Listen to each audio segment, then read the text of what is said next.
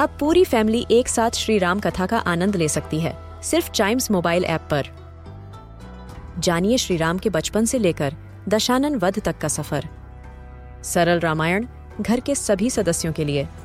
आज ही डाउनलोड करें चाइम्स मोबाइल ऐप, एप्पल या गूगल प्ले स्टोर से।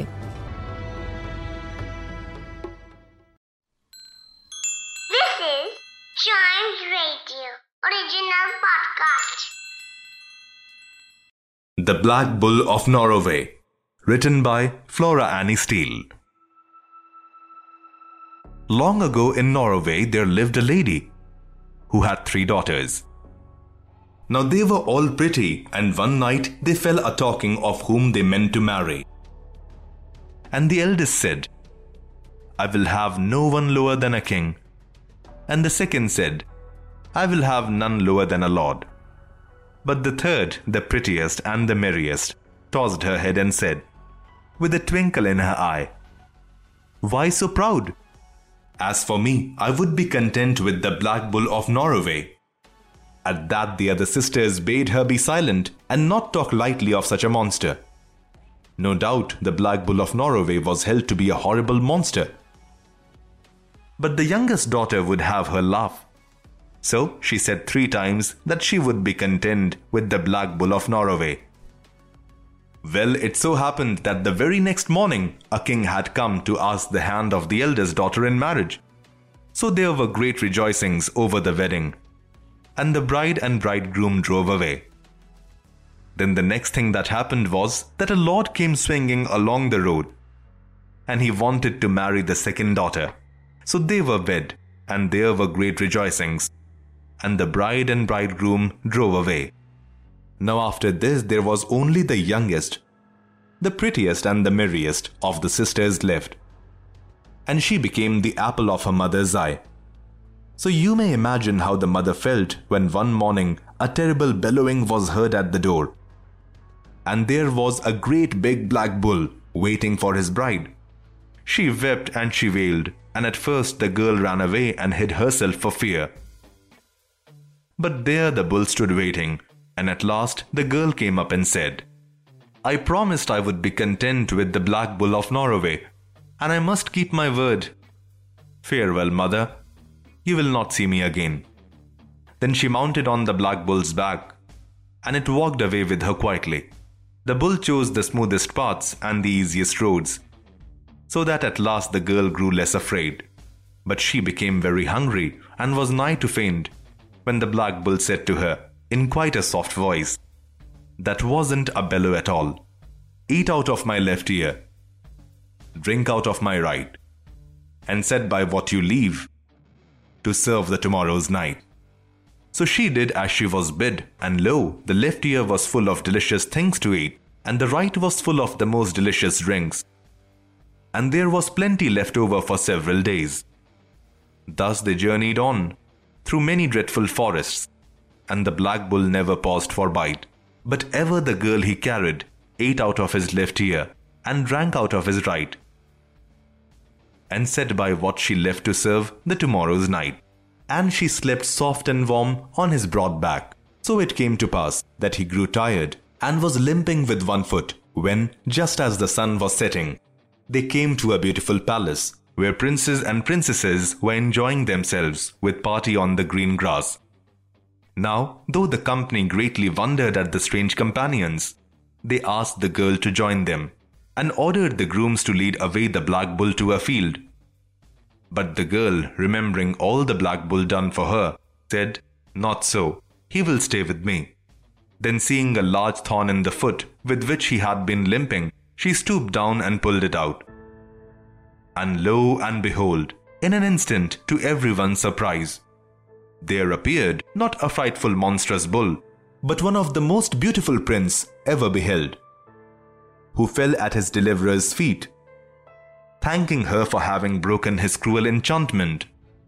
A wicked woman who wanted to marry him had, he said, spelled him until a beautiful girl of her own free will should do him a favor.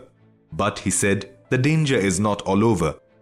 You have broken the enchantment by night, that by day has to be overcome. So the next morning the prince had to resume the form of a bull, and they set out together, and they rode till they came to a dark and horrible valley. And here he bade her dismount, and sit on a great rock. Here you must stay, he said, while I go and fight the wicked lady. And mind, move neither hand nor foot while I am away, else I shall never find you again. If everything around you turns blue, I shall have beaten the wicked one. But if everything turns red, she will have conquered me. And with that, and a tremendous roaring bellow, he set off to find his enemy. Well, she sat as still as a mouse, moving neither hand nor feet, nor even her eyes, and waited and waited and waited. Then at last everything turned blue. The girl overcame with joy to think that her lover was victorious, that she forgot to keep still, and lifting one of her feet, crossed it over the other. So she waited and waited and waited. Long she sat, but the prince never found her. At last she rose and went to seek her lover through the whole wide world.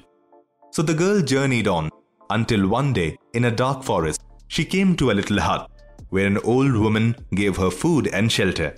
At last she gave her 3 nuts, a walnut, a filbert and a hazelnut, with these words: when your heart is like to break, and once again is like to break, crack a nut, and in its shell, that will be that suits you well.